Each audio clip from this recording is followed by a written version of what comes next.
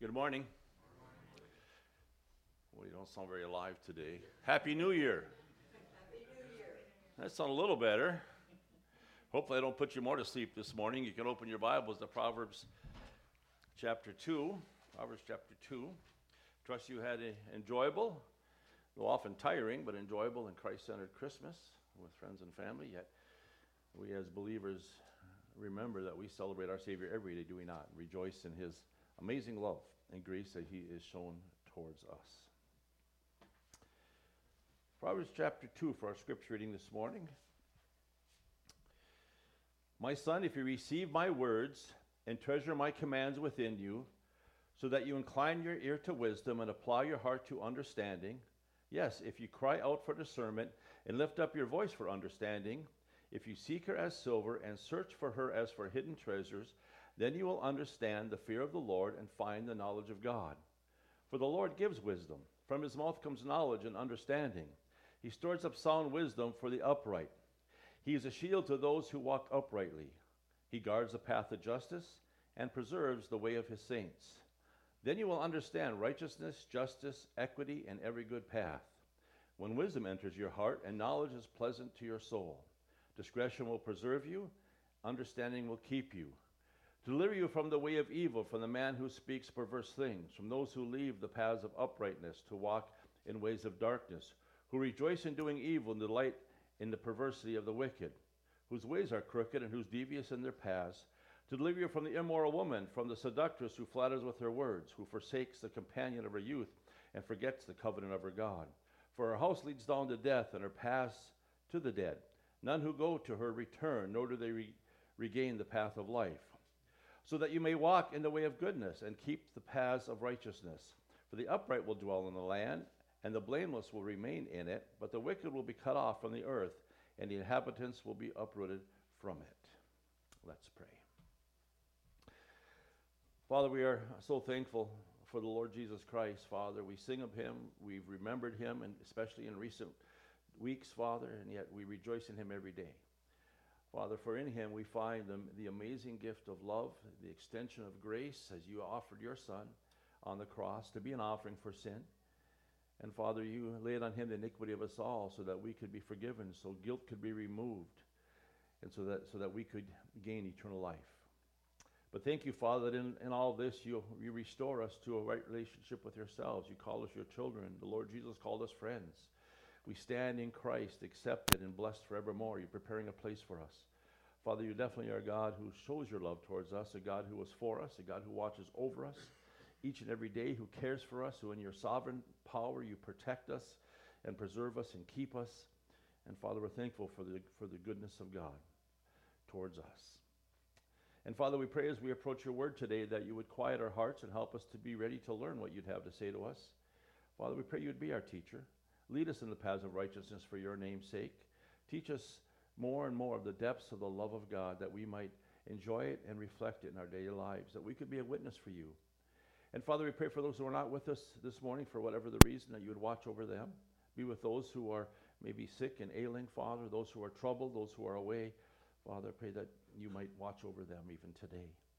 And Father, we pray too, where your word is taught, and not only in our region, Father, but throughout our nation and world, for faithful men who are teaching your word and people who are seeking to learn it, Father, that your word would speak to hearts today, that you might prepare us for an uncertain year, that we might be standing in your power and your strength, resting in your ability to care for us and direct us, but may we be mindful of the spiritual battle we're in. And so may you equip us today as your saints and as your soldiers, Father, to share the love of Christ, the good news of Christ with the world around us.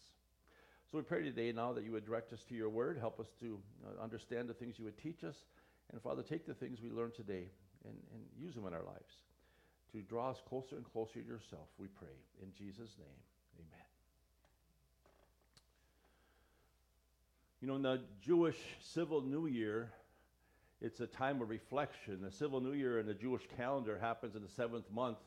After the harvest is done and God has provided for their needs for another year, they have what's called the Feast of Trumpets, which is on the 1st of that month, 10 days before the Day of Atonement. And the Day of Atonement is a time in which the high priest would go in and offer the blood of an unblemished lamb to cover the sins of the world. The word atonement means covering. And so that Feast of Trumpets, that blowing of trumpets was a sign to Israel to reflect, to consider their walk with the Lord, because once again they were going to be faced with the reality of their sin. Because one thing we recognized in all those Old Testament sacrifices that were offered, none of them took away sin, according to Hebrews 9 and 10. None of them cleared the guilty conscience. They simply were a covering for another year, and that's why Hebrews mentions the fact that they were offered year after year after year. And it wasn't until the Lord Jesus came that he offered one sacrifice for sins forever. He paid for sins. He was the qualified substitute for our sins because he became a man. He died in our place. And now for you and I, our consciences are cleared. If you have trusted Christ as your Savior, our sins are forgiven. We've become children of God. Yet when the Israelites, on the first of the month, at the blowing of the Feast of the Trumpets, the trumpet is often associated with major events and especially even judgments in the Scripture, they would reflect, much like we do in the coming year. But it seems like in this country today, our reflections are on physical things, on our bucket list and our diets and whatever else they add to our New Year's resolutions. But Israel, no doubt, was a spiritual time of spiritual reflection and of their walk with God and of what God would do for them, because they recognized they were dependent on God. They had just finished the harvest season, and they recognized that what was provided was given to them by God, and that oftentimes God would judge them through lean harvest if they had drifted away from him. And so that was all in their consideration as they approached another year. And I thought this morning, as we approach 24, that we could take a time of reflection of what the opportunities are that are before us. Because we know as individuals and as a church that we have responsibility before God. God has commissioned us with what we call the Great Commission, isn't it? We're to make disciples, we're to preach the gospel, we're to affect people for Jesus Christ. And I think we would all agree that as individuals and as a church, we want to be successful in that endeavor. We want to be faithful to the calling which we are called. We want to walk worthy of our calling. We want to walk worthy of our Lord. And collectively as a church, we want to be effective in being used for him. We don't want to simply be a physical organization. We seek to be that which accomplishes God's purposes for us in outreach and ministry and edifying each other in love. And that's what God has for us to do. But we recognize that not only applies to the church corporate, to the organized ministries and outreach of the church, but it especially applies to individuals, because that's where it starts. Much of ministry happens across the kitchen table, as I like to say, in daily contacts, and it just simply extends itself corporately in the church. And that's why, in reality, corporate ministry does not happen unless personal ministry is happening in our lives. You see, ministry, the Great Commission ministry of reaching people for Christ, of encouraging people in Christ, of lifting people up in Christ, and helping the needy and so on, all begins in our personal lives. And yet we also know that also begins in our hearts, doesn't it? And if we zero in on the individual, we got to zero in on what God zeroes in on, and that's that ministry is a matter of heart.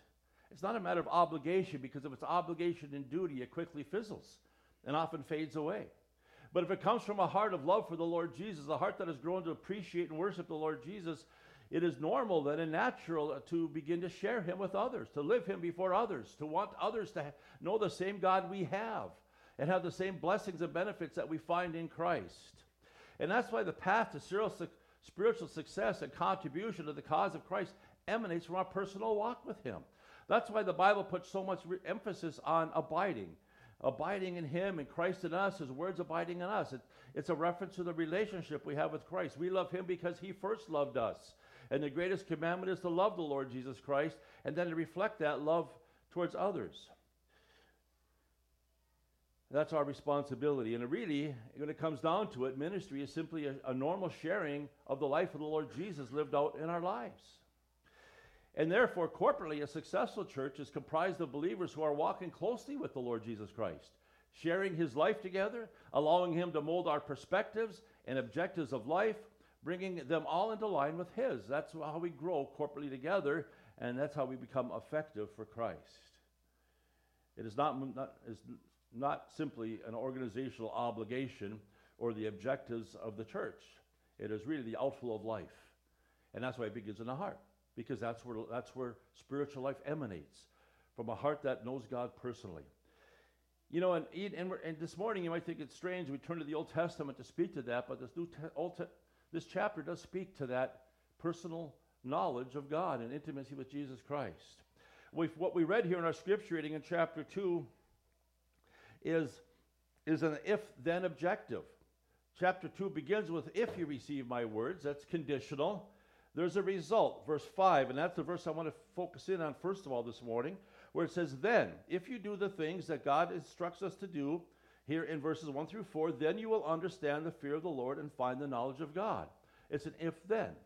Yet, verse 5 somewhat describes what we call today in the New Testament a walk with Christ. Does it not? Understanding the fear of the Lord and finding the knowledge of God is very much like abiding in Christ, enjoying his goodness in our lives. Now notice, first of all, that the fear of the Lord is something to be understood. It's something we must come to understand. Now it's often described and defined as reverential awe or a deep respect for the things of God. It has nothing to do with being afraid of God, but in reality, to expand on those definitions, it's really all about being amazed and overwhelmed by the person of God, his might, his majesty, his beauty, and the glory of his person. That's what the fear of the Lord is. It's that awesome respect of God. If I may put it in these terms, it's the wow factor, as we would say today, of God. How he impresses on us, how we are impressed upon in his person. And when we think about that, the word, when we come to know our God, it is impressive, isn't it? It's something that should grip us. We think of his character. We define his attributes of his character. But he's a God of love and a God of grace, a God of holiness. He's a sovereign, powerful God, present everywhere. He's a God of truth. When we look at the character of God, we see this beautiful person. We see a person that was exhibited in the Lord Jesus Christ, one who attracted people because of his character. We also see his creative work. There's a wow factor in his creative work. The amazing beauty and variety and complexity and harmony of creation, which according to Psalm 19, just screams the glory of God. It's just there's a wow factor there. It's like something grabbing your attention. You stand there, with your mouth open and say, wow, look at that. Even the mystery of life, its reproductive capacities, birth and growth, which he sustains year after year, generation after generation. The creation alone is enough to make us step back and humble ourselves and recognize the wonder and majesty and might of our God. And it's a creation which mankind in reality may seemingly just beginning to comprehend the depths of his wisdom and power in creation. We also could consider his works towards man. Think the cross. There's no other love that the world's ever known than the love of God himself becoming man to be our Savior. And that God would then extend that to us freely. That's amazing grace, as the song goes. That's amazing love.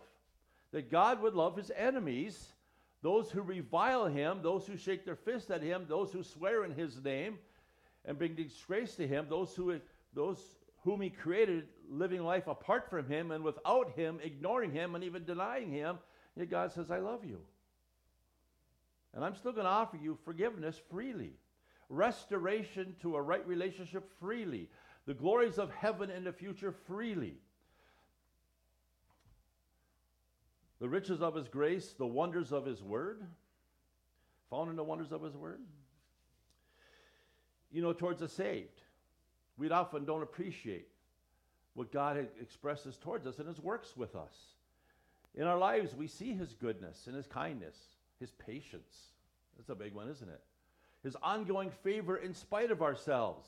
Sometimes we forget and think that we have to earn our way into God's favor because we've been naughty, disobedient. But God favors us because we are his children. And instead, in turn, he extends his mercy to us, reminds us that we are accepted in him. He understands us in our distresses. He helps us in our needs. He provides for us. He protects us. We have the security of our eternal future in a prepared place, and so on. God, in his goodness,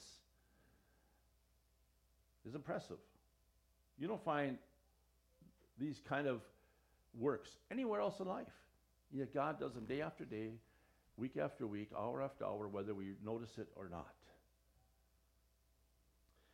Also, another wow factor in the person, and when you become to know your God, is his ways for man, the path he's laid out for us. We find that in the Christian life, a life of richness and fullness when we live it according to God's truth. It's a life the world is looking for, but they're looking in all the wrong places, as the song goes. They're not realizing that the life that we're looking for, life of fulfillment, contentment, peace, and joy, and satisfaction, and purpose, and meaning, and all those things people maybe not, they don't define it that way, but what they're longing for in their hearts is found in the truth of God's Word. And when you study the Bible, you recognize its wonders and its beauty in the life that God lays before us. I hope you see that when you read the Bible. As you see things fit together and see how God works and his person is revealed to us, it becomes a wonderful book of the expression of the personhood of God. And even the beauty of personal holiness in a person's life. Even at times the world cannot help but admire a person who has been captured by the holiness of God, who exhibits a righteousness in his life that reflects the person of God. And now, we just brushed over these, and we could spend weeks looking at all these categories, but really, all these things, if we take the time to step back, clear our minds, get away from our busy schedules and that which preoccupies us, when we consider these things, it's really wow, wow, wow. There's a person I had a Bible study with, and as they were learning the Word of God, he would sit back every once in a while in his chair and go, wow. Wow. That's what we all should be. He'd say, wow. And I think the rest of us take it for granted and say, ho hum. But the Word of God needs to be fresh in our relationship with him, because he is an awesome God that we can call our own, and we belong to him. It's a sure standing we have in Christ because of the cross of Christ. These things are what exhibits the fear of the Lord. These things that grip us, that come to affect us. You know, in the biblical accounts, when people came face to face with God in various ways, there was a response. It was a humbling response. They were awestruck. At times, people fell on their faces in humility and recognized their frail humanity and their depravity before God.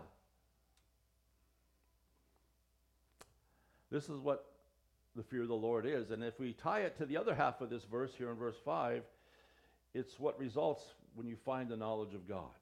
These two are linked together in this verse, aren't they? They're related. It's related to finding the knowledge of God. Now, this is more than knowing facts about God, isn't it? It's referring to finding the knowledge of God is about personal awareness and comprehension of God. It's an inner appreciation in which the person of God grips you. It affects our lives. And that's why reading the Bible and going to church is more than just a duty and obligation that we get out of our way, or to opportunity to learn a few facts. You know, people, those of you who maybe grew up in Christian homes, or when you were young, you know the Bible stories, you know the Old Testament and New Testament stories, you know the history, you know the facts, and if you play Bible trivia, you're probably very good at it. But this is more than that. This is finding personally that inner appreciation for God. That knowledge which develops a oneness of spirit with God as we enjoy him as one's God. It brings us to the place where we realize our place as his created beings, yet elevated beings. We stand in Christ, accepted for all eternity. We find that belonging with him and in him. And we find the great love and care and passion he has for his children. We find that life is lived in lockstep with our Lord, rather than living as an independent entity which just maybe thinks about God once in a while. Finding the knowledge of God, something to be found, something we have to discover and realize experientially in our lives. Therefore, the fear of the Lord is to say, wow, to be impressed, to be awestruck with some aspect of the beauty and wonder of our God. We understand what that means. You know, you can watch a sporting event and just leap to your feet screaming and cheering because of something somebody did in a flash of temporal glory. This is eternal. This is a God, our Creator, who is for you. And when we see he wants to use all his faculties to help you in life. It's wow. It causes us to respect and listen, to surrender and submit, and then to enjoy him and love him in return. The knowledge of God, then, is identifying with him in one's personal life, knowing him intimately, as he not only provides life, but shares his life with us, much like Jesus described when he talks about abiding in him, sharing his life, being a vessel and through which he can live, because that's how God originally created us. He created us to enjoy him, to reflect him in a personal intimacy, and God through Christ has brought us back to that place of opportunity to share in his life as we abide in him. And so the knowledge of God is something to be found. That's his prayer here. Solomon here, writing to his son, prays that he will understand the fear of the Lord, that he'll come to really be awestruck with his God, and that he will find the knowledge of God in a personal way that grips his life and changes his attitudes and his course.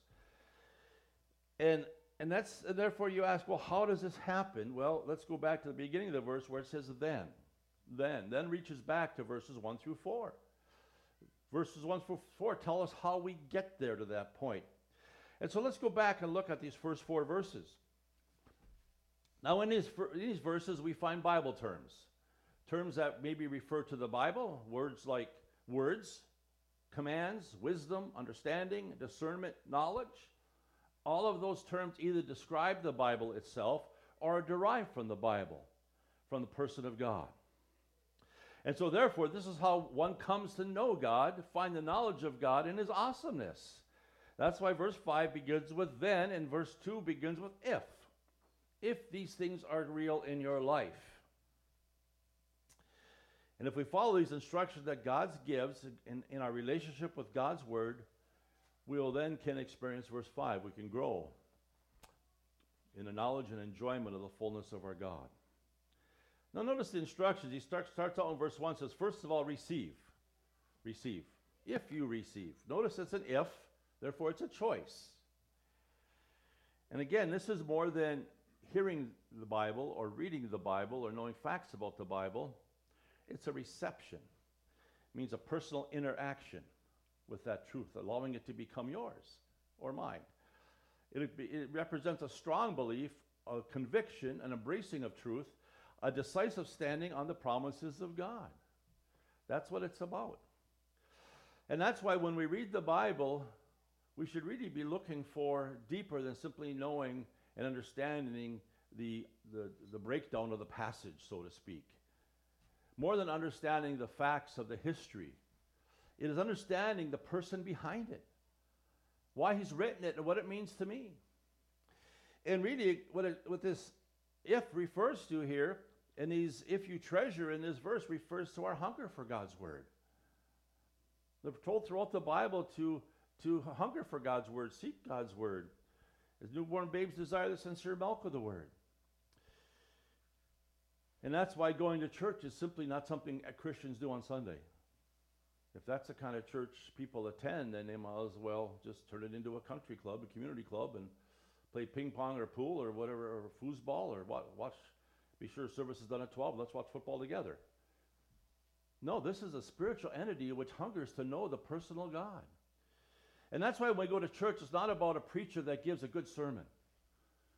You know, when people might mention that to me, I say thank you, but what we really want as a church and as leadership is people that are impressed with Jesus Christ, that in the Word sees the Word of God, the beauty of God, the wonder of God, because it's Him that is revealed through the truth of the Scriptures.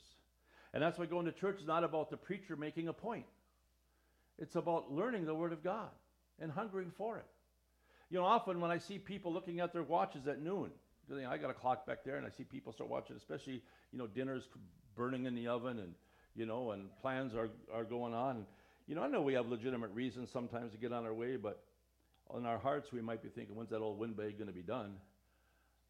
I pray for them, because they haven't come to this point to receive and to create a hunger that keeps them desiring to learn the wonderful truths of God.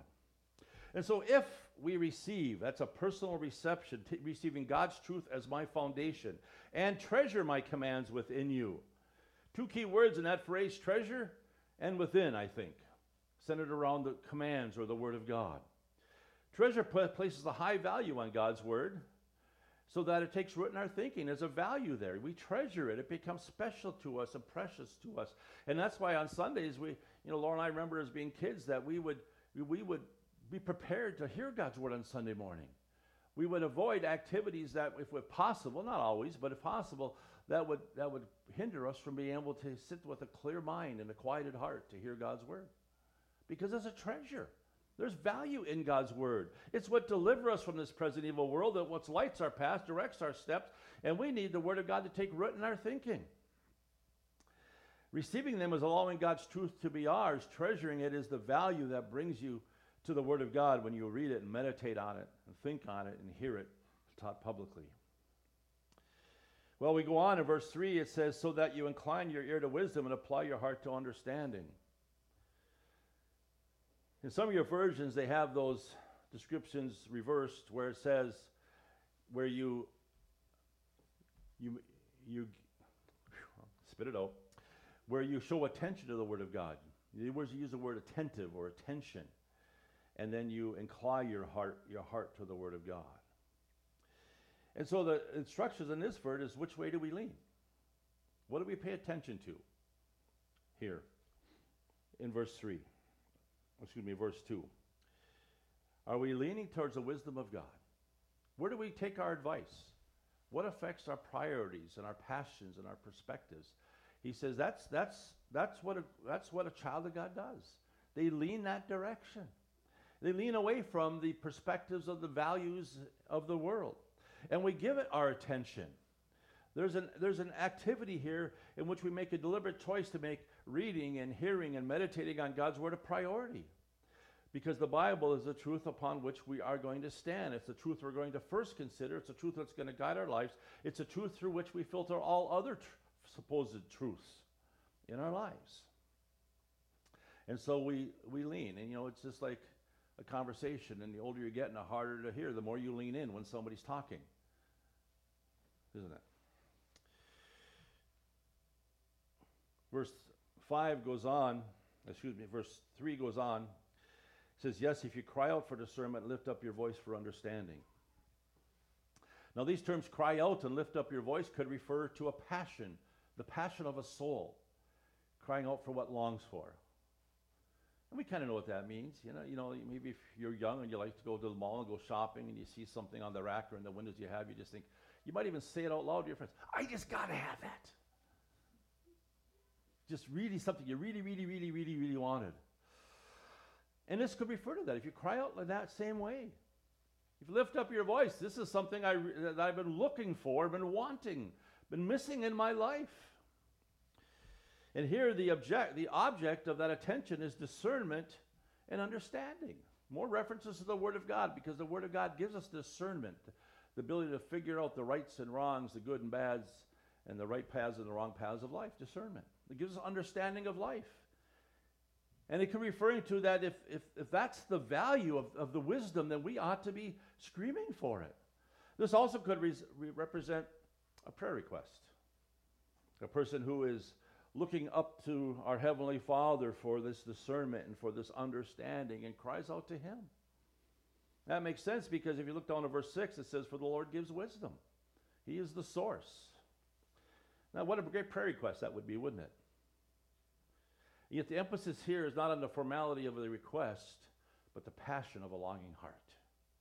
That's what it's describing here, isn't it? When we go on to verse 4, then, it tells us, if you seek her as silver and search for her as for hidden treasures. Seek and search. Pursuit. We all have pursuits in life, don't we? Various pursuits, many pursuits, sometimes too many pursuits. But what God's challenging us here is, where do we fit in those pursuits? Where do we invest our time and our attention, our focus? I believe seeking silver here represents making money, because silver was a currency. And I think that's really what it represents. When you seek silver, you're simply seeking to make a buck, make ends meet. And making money is a primary pursuit in our lives, and God wants us to work. We have to pay the bills, provide for the family, plan for the future, And maybe in God's blessing, we get to enjoy a few toys and pleasure along the way. God does want us to work. But the point God's making here is, does our pursuit of God and his word carry the same priority? Do we seek him like we seek making a buck? That's the question. And God knows what we're like. God knows we don't always have those priorities straight. And it's amazing in how goofy we can be, how sometimes a little sniffle can keep us from coming to church, or our spouse is sick, so we're going to stay home from church. And yet we can get run over by a Mack truck and not miss a minute of work Monday morning. And that's what he's talking about here, because he knows human nature, because that's our nature. And he's saying your pursuit of the things of God, of the knowledge of God, so that you might come to know the fear of the Lord and to find the knowledge of God, should have that same level, at least, I would say. Seek for her as you seek for making a buck. It should have the same passion and priority in your life. And then he goes on to say that, and search for her as for hidden treasures. And here God brings another element to view in our pursuit of God. He addresses the attitude of the pursuit. Because sometimes we go to work Monday morning reluctantly. We don't really look forward to it. We just do it because we have to, we need to. But God says the pursuit of me should be different. It should be exciting. You know, think of a hidden treasure. You know, as kids, maybe you like to have treasure maps. You know, think somewhere at the end of this map there's a hidden treasure. You know, even opening a gift is like a hidden treasure. You can't wait till you get to it, whether it's a birthday, Christmas, you know, graduation, whatever. And yet, whatever's in that, it's a treasure, it's hidden, and it's excitement. Very few people open a present with a scowl on their face. You tear into it, and you look for what's coming, and you have hope, anticipation, and excitement in approaching the things of God. That's what he's saying here. He's talking about the attitude of the pursuit. The first, seeking her as silver is the priority of the pursuit. Seeking as like hidden treasure, like a secret treasure, is the excitement, the attitude here in our pursuit of God. I'm afraid too often that our pursuit of physical things have dulled our spiritual senses, our appreciation of the things of God. And here God's saying it's time to change that. It's time to get in the Word of God so God has a chance to wow us. Show us his person, so that the pursuit of God becomes exciting. It's life, it's reality, it's deliverance, and it also is eternity. And so we come to the then of verse 5 once again, and the then is hinged on all these things. Our relationship to the Word of God, in which God tells us to receive, to treasure, to incline, to apply, to cry out, to lift up your voice, to seek, and to search. I think God's trying to tell us something, as Solomon here speaks to his son in regards to our relationship with the Word of God. And as any of us really consider this passage, we honestly would take a step back and say, I think I need to reevaluate my priorities and my passions. Give God a chance. Get in his Word and see the wonder of his person. Because, as we go on in verse 6, God gives wisdom. God gives wisdom. There's understanding, discernment, all those things packed up in wisdom. Wisdom is knowledge applied, we say. It's life lived according to the knowledge of God. He gives wisdom. And he gives it liberally, according to James 1:5. James says God gives liberally. I think he gives anxiously, because it tells us here that from his mouth comes knowledge and understanding. In verse 7, he stores up sound wisdom for the upright. He's got, warehouses full of wisdom. He's anxious to share. As I've mentioned this before, but as parents, we sometimes look forward to the time when our kids actually come to us for a little advice. And yet, how much more with God? He has the words of life. Remember Peter said that? Where else should we go? You have the words of life. And that's what we find in a life, all the benefits and blessings of God's wisdom. Because we also have another then in verse 9. Then, there we go. Another hinge verse, you might speak. It reaches back maybe to verses 1 through 4. And here we find practical benefits. Verse 9 says, then you will understand righteousness, justice, equity, and every good path. And if I had to summarize those four things, I would say you understand life. Then you understand life as God intended. Righteousness, what it means to walk right, actually. Not my own sense of personal morality, but God's morality, God's righteousness. You'll understand. That's where we belong, and that's where peace and safety is found. You'll understand justice and equity and every good path. You'll understand life and how God would have us to live. And that's the cherry on the whipped cream. Because if you follow the first four verses, you find that when you expose yourself to the person of God, you stand amazed. You stand wowed. You're awestruck. And it begins to grip you and have a effect on your life that creates this awesome respect for God and finds his person and his word becoming real in your life. And the cherry on the whipped cream is then you'll understand life and how God would have you to live. You also understand how God would have you not to live as you look at the world around you and apply discernment and discretion. But you understand how God would have you to live in life. A life that is characterized by peace and safety, by hope, anticipation, joy, stability, and so on. Well, as you go through the rest of this passage, you find other benefits, which we're not going to touch on this morning. I'd encourage you to read these in your own pleasure. We find some practical benefits of wisdom. It involves preservation, it involves protection, it involves deliverance, it involves stability. You're going to find all these things in this chapter, and I would encourage you in your time to make a week of this, a month of this as a church.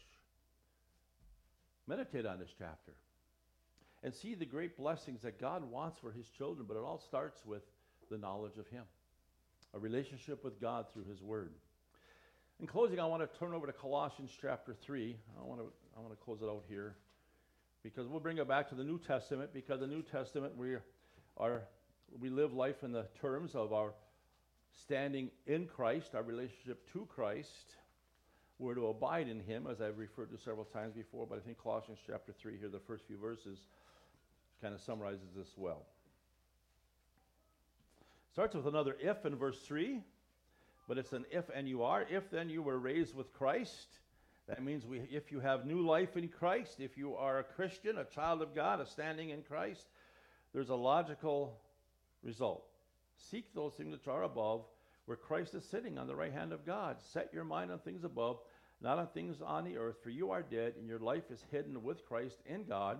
When Christ, who is our life, appears, then you will also appear with him in glory. Much of what we said this morning in another way. If. What are you pursuing? If you're raised with Christ, then it should be normal. If we're a child of God, to seek the things of God. Seek things which are above. And it speaks back to our pursuit. How much time do we invest in pursuits that do not include God? And God simply wants our life to be set in the context of the pursuit of God in all that we do. Seek things where Christ is sitting at the right hand of God. Set your mind on things above. So instead of seek and search, we have seek and set here. Set your mind. Fix your attention. Incline your heart to the things of God. You know, and these passages aren't written simply try to make and develop, legalistic, pious Christians. These things are written to us because God loves us. God wants to walk with us. He wants to experience our love in return. He wants us to be wowed with his person. You know, for those of you who are married, we can spend the rest of our lives with a person who wowed us and continue to be wowed. Sometimes unwowed once in a while, but continue to be wowed for 30, 40, 50, 60 years. And whether it's through our struggles and pains but in our commitment together, we grow and grow and grow in that love for one another. And it's not indifferent. God's the inventor of love, and that's what he wants with you and I. Only this is for eternity. He wants us to know his love, experience his love, and it all emanates from getting to know him personally. Spending time, imagine that, with him, so that we might be wowed and might be gripped by the person of God, so that we can share in his life, because that's what God wants. And God knows all ministry. And believe me, all church pastors could give you a laundry list of needs for help. But that starts with a person who is walking with God, who walks in the fear of the Lord, who's beginning to find the knowledge of God. And that can't help but flow out. It just overflows. That's what the Bible means when our cup runs over. It overflows with the love and person and life of the Lord Jesus, so that we become ministers. We become testimonies, and we become concerned. We function in the love of Christ to win others to Christ. And so, what are we pursuing today? And may we, by God's grace, come to see him when we study his word, when we sit in church, when we read the Bible, and see the wonder and amazing person that our God is. Let's pray. Father, as we approach a new year, we are thankful that you are so patient with us. And Father, you are patiently seeking to teach us concerning yourself, of your amazing grace, of your great love. And Father, as we sit here, we want to step back and realize that, boy, we barely scratched the surface, it seems. We know for all eternity we'll learn and discover more of your amazing love, your grace, your person. And Father, you have revealed yourself to us here on earth through your Son, the Lord Jesus Christ. And Father, as we consider this, may we each consider our own minds, the changes that need to be made by your grace and your power, the passions that need to be considered, the priorities that need to be established, the perspectives towards your word that need to be developed. And Father, we pray that you would develop in each of us the knowledge of God, a fear of the Lord, an awesome respect for our God. May it take root in our lives. May it grip us, so that the love and life of the Lord Jesus begins to flow through us. Thank you for this, such practical challenges today, challenges I need to hear, we needed to hear. And Father, may you take them and use them in our lives now for your glory. In Jesus' name.